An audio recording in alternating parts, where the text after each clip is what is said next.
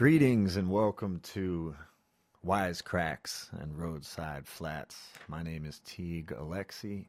This episode is supported by the new Hook and Ladder Theater in Minneapolis, supporting creativity through community, art, and music. I will be performing with my band at the Hook and Ladder Theater on Friday, April 7th. That will be the Circuit Sessions album release show. This episode is also supported by Carmody Irish Pub in downtown Duluth, and Wisecracks and Roadside Flats is always supported by considerate correspondence. Check out TeagueAlexi.com, HoboNephews.com for music, news, books, vinyl, tour dates, and more. Contact the podcasts, wisecrackspodcasts@gmail.com. All right, one love. Thank you for listening. Wisecracks. Talk about them roadside flats.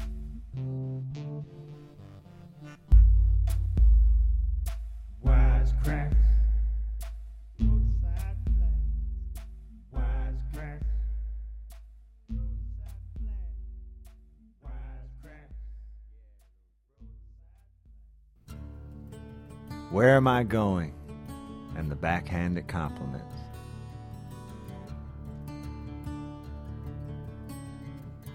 Carmody Irish Pub in downtown Duluth is often home to a small contingent of off-duty musicians. But even some of us road dogs were back in town tonight. The great Jim Hall laughed along with ska wizard Jason Wuso and good-humored bluesman Jamie Ness. The angelic voice of Jerry Small bounced alongside the witty snickers of mandolin ace Eric Berry and the snitty wickers of piano player Rusty Sackett. Lefty, the Latin percussionist, tended bar, while pedal steel player Lee Big Country Martin's taxi idled out front on Superior Street. I had just returned from a 72-hour solo songwriting sabbatical 2 hours north on Lutsen Mountain, and was happy to be chopping it up with the locals. My first attempt at making a living as a free-thinking, stubborn singer-songwriter was in the show-me-the-money environment of Atlantic City, New Jersey. In Duluth, I found a place to develop my art organically on the outskirts of popular culture, and far away from the soul-crushing business of corporate music. I also found a place where I felt comfortable in thrift store clothes. I joked and jived with the others as I sipped a thick Guinness stout and reveled being in an environment filled with love and encouragement. Eric Pollard was the only musician in Carms not extending his glad hand to the others. Pollard began cutting his teeth in country rock bar bands on Minnesota's Iron Range while still in high school. Afterwards, he cruised through the music program at University of Minnesota Duluth during the day, and in the evening gigged with jazz bands and local jam rock legends, the Dukes of Hazzard. He was now touring the world as a sensitive percussionist for Sun Kil Moon, the high-octane madman drummer of Retribution Gospel Choir, and multi-instrumentalist for minimalist art rock connoisseurs Low. Soon he would release his own album under the name Actual Wolf. Pollard is one hell of a musician.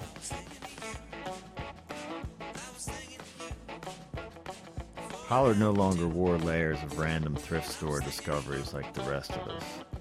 His pants were tighter, his shoes were pointed, and he wore all black save his official trademark red sunglasses through which he now viewed the world day and night. He had little interest spending time in Duluth, and no interest in drinking beer at Carms. His mind was on Nashville, New York, and Los Angeles. My mind was on McGuinness. On his way out the door, Pollard pulled me aside. Look, man, Pollard said, I love your songs. I like your style. Girls dance at your shows. I even like your records, but they're hippie records. Ah, the backhanded compliment.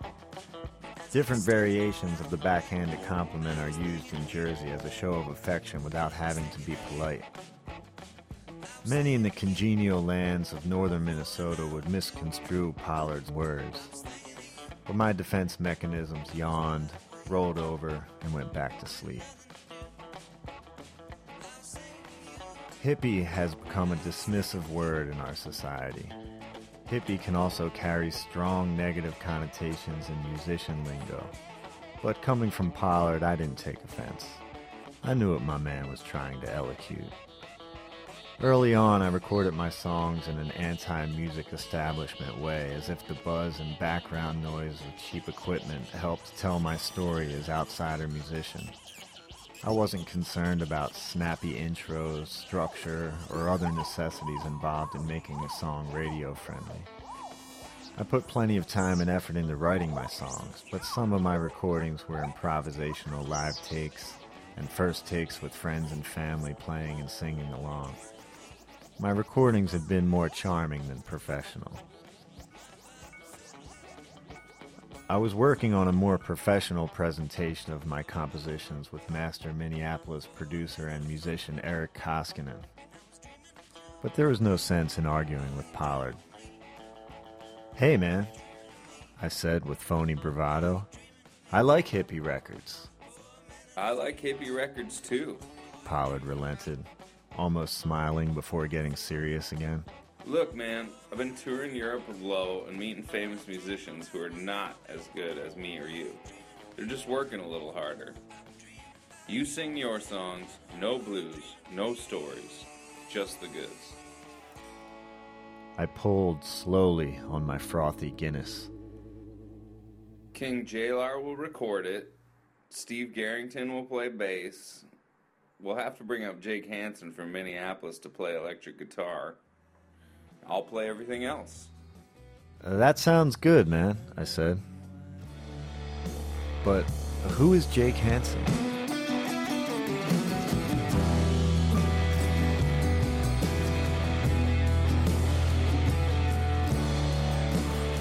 A few months later, Pollard gathered all of us at Sacred Heart Studio on Duluth's Central Hillside and turned his vision into reality.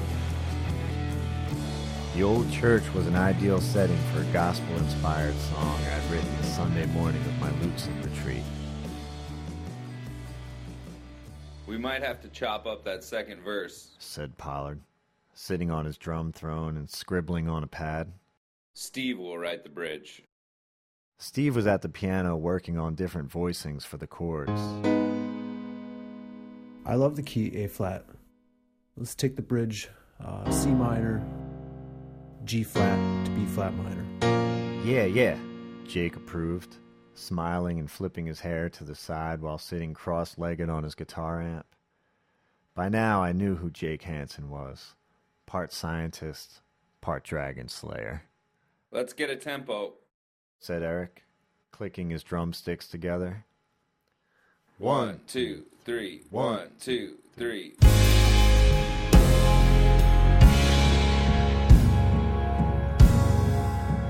If I'm not gonna follow you home, if I'm not gonna follow you home, whoa, whoa, whoa. Tell me where am I going? I've spent some time in the junkyard. I've sold my share of scrap iron.